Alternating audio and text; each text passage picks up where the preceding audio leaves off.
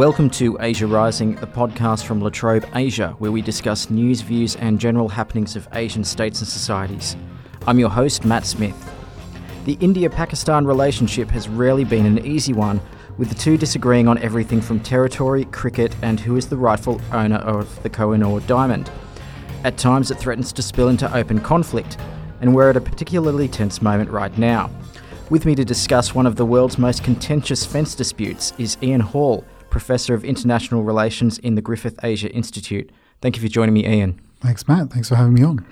So if you could give me a bit of a quick history lesson, and I know you could do a whole podcast series on this and partition and everything, but the tension between India and Pakistan goes all the way back to 1947, even before that, because it takes time to negotiate something like this, no matter how badly they negotiated it anyway. How much of an effect has this division had on the two countries and their relationship? Look, it's had an absolutely enormous effect on both countries. Arguably, it's distorted the politics, the focus, the national security agendas in both countries, perhaps more in Pakistan than it has in India. But if we look at what's gone on, we've got an unresolved conflict, particularly over the area of Kashmir, which has been sitting there festering since 1948. And this is a situation that has, of course, ended up focusing the kind of national security policy elites on both sides in Islamabad and New Delhi over the last, however many decades it's been. And can you tell me just generally what the partition did to the two countries, how the division worked? What's the deal with Bangladesh?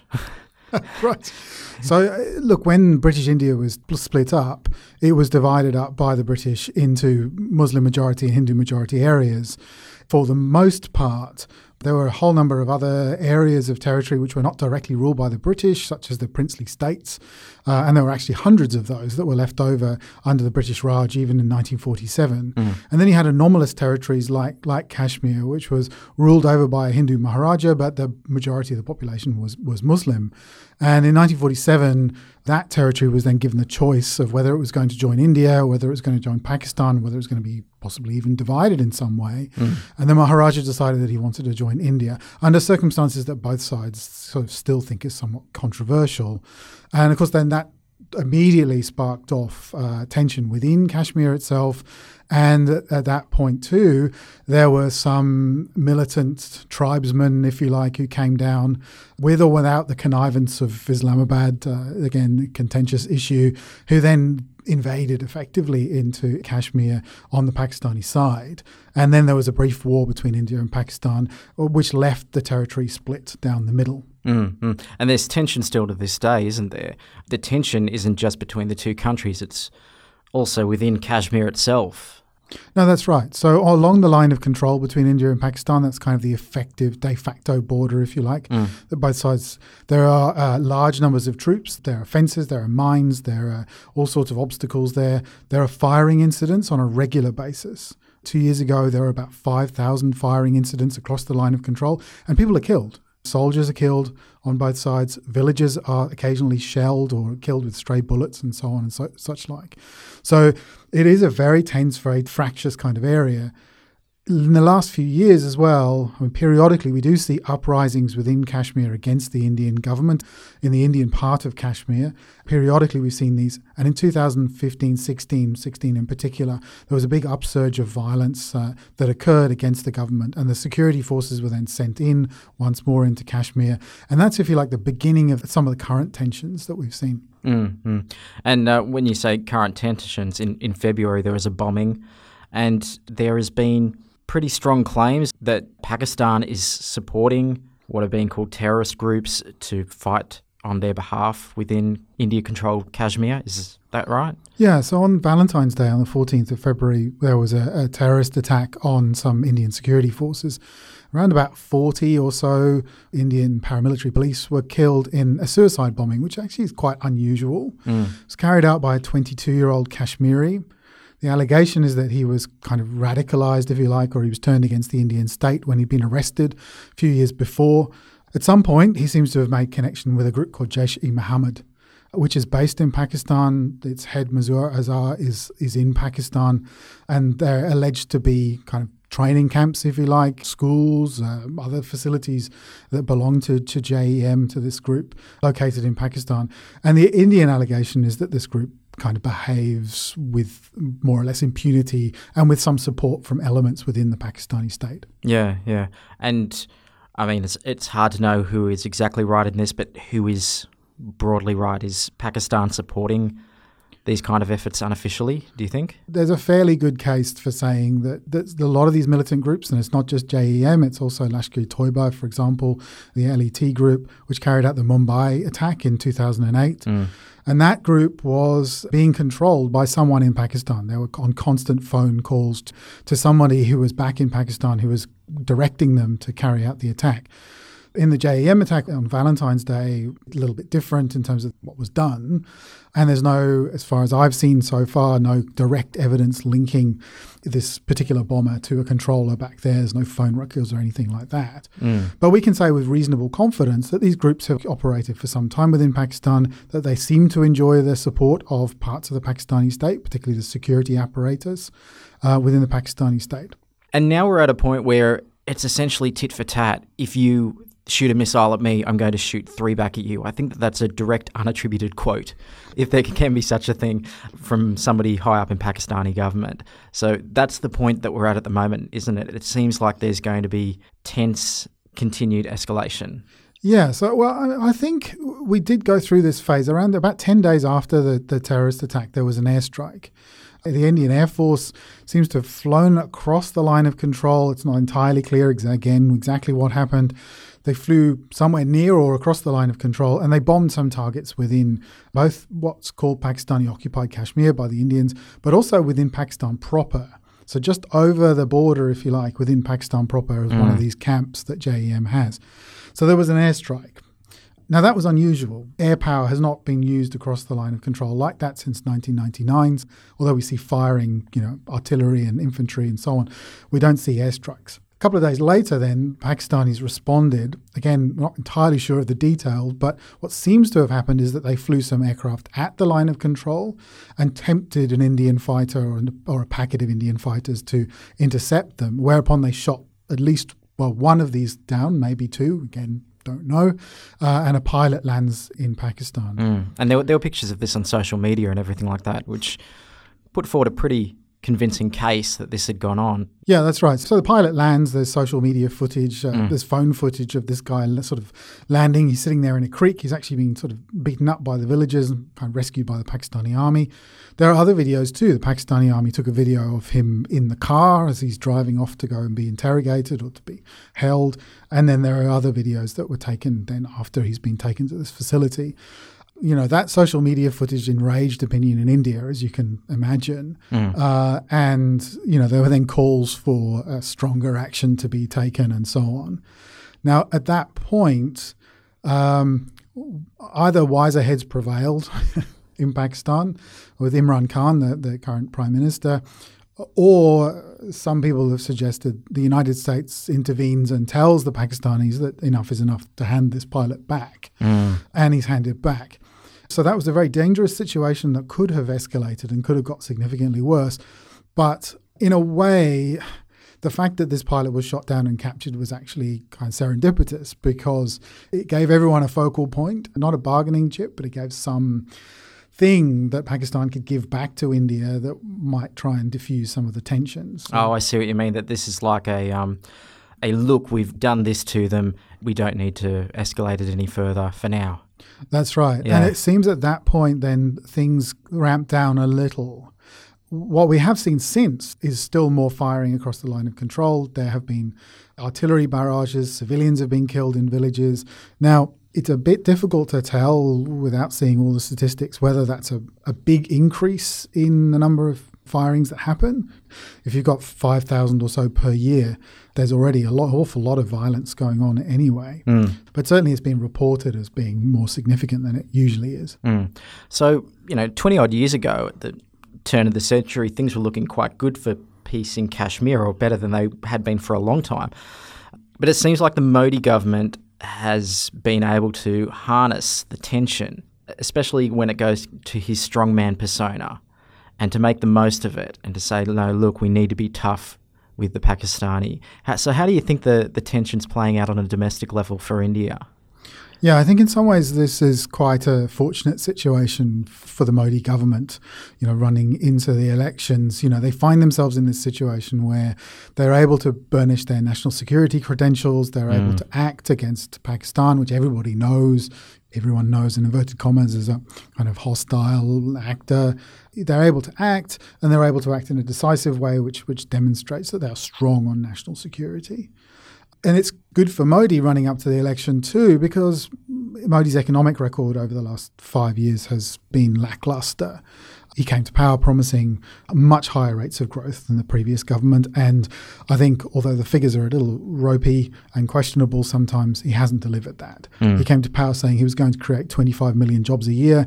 And there's no sign that that's the case. And in fact, the job market statistics have been delayed prior to the election. So yes, in some ways this is quite lucky. Just how lucky this has been for the Modi government, this situation was for the government, it is kind of demonstrated by the fact that there is this kind of conspiracy theory going around saying that hardliners in Islamabad would rather see Modi in power than somebody else, somebody that they can hate, dislike, they can point the finger at and they can blame. Yeah. And they may have staged this attack knowing that Modi would respond, knowing that would help him in the polls.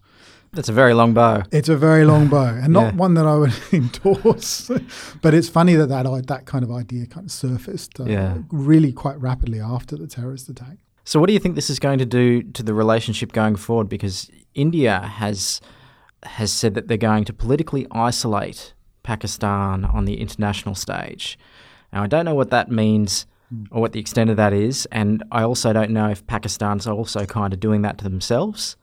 What do you think this is going to mean going forward for the two countries? Do you see it as a situation that's going to get worse before it gets better?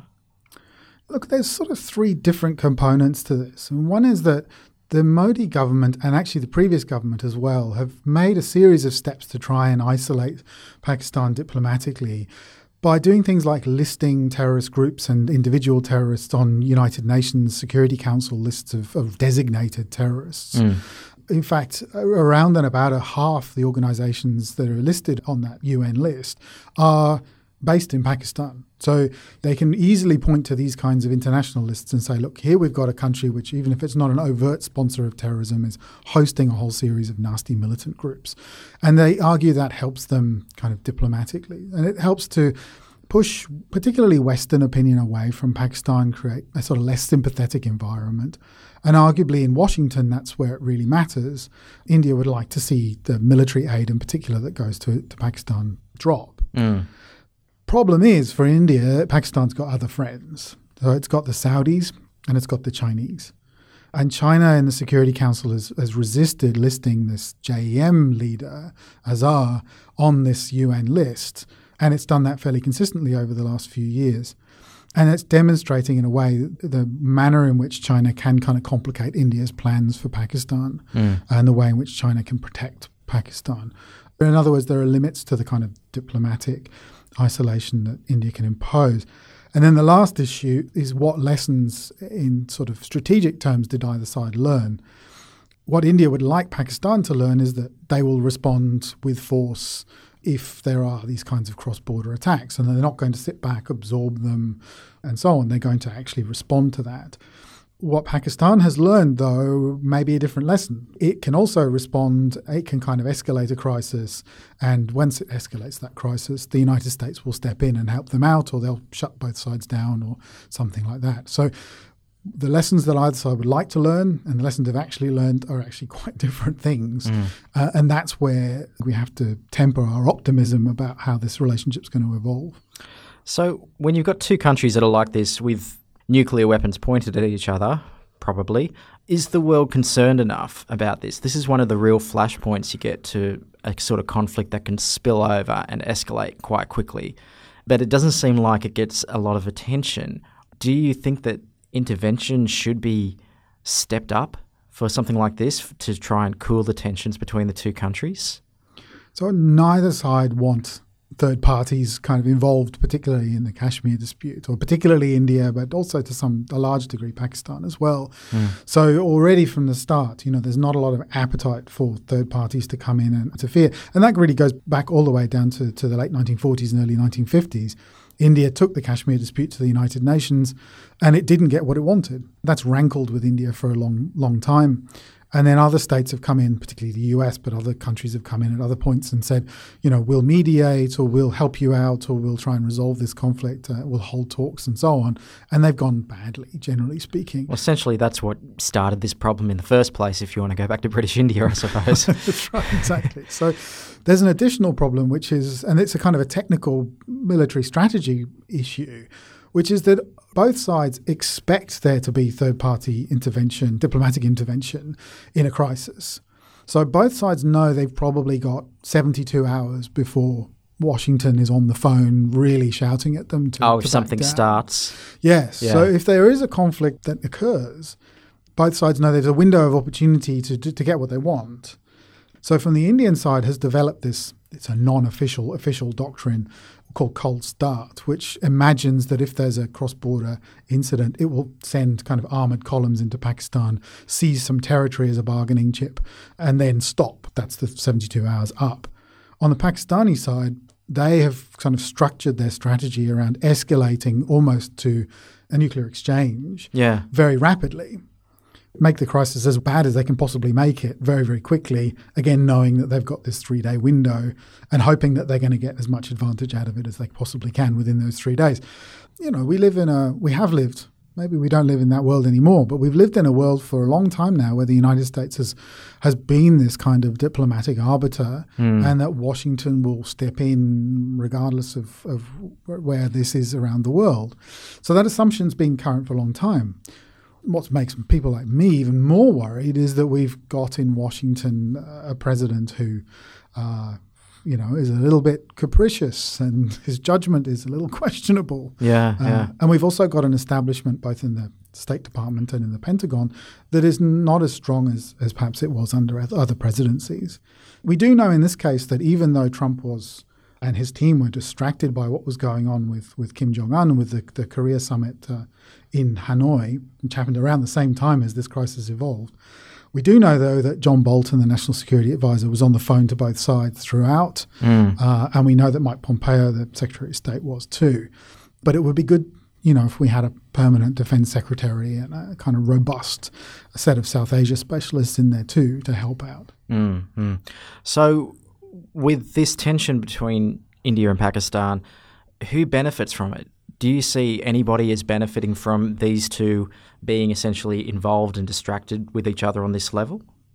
So unfortunately, it's the people that you don't want to benefit that probably will benefit, if you see what I mean. So on the Pakistani side, it's those bits of the government establishment and particularly the military establishment that benefit from continued tension with India because it allows them to continue getting a large chunk of the government budget. It allows them to carry on running their business activities on the side as well as doing their military things and so on and so forth.